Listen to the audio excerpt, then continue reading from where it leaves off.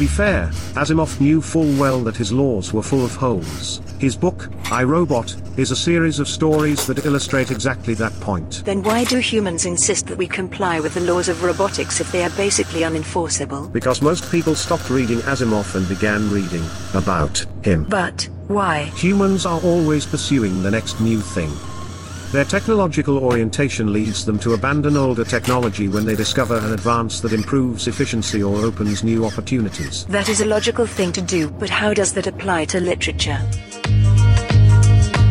The full episode will be released Wednesday, September 2nd, on the main podcast feed at anchor.fm/escape sci-fi. Music from filmmusic.io. Fearless First by Kevin MacLeod, Incompetech.com. Licensed under Creative Commons by Attribution 4.0 license.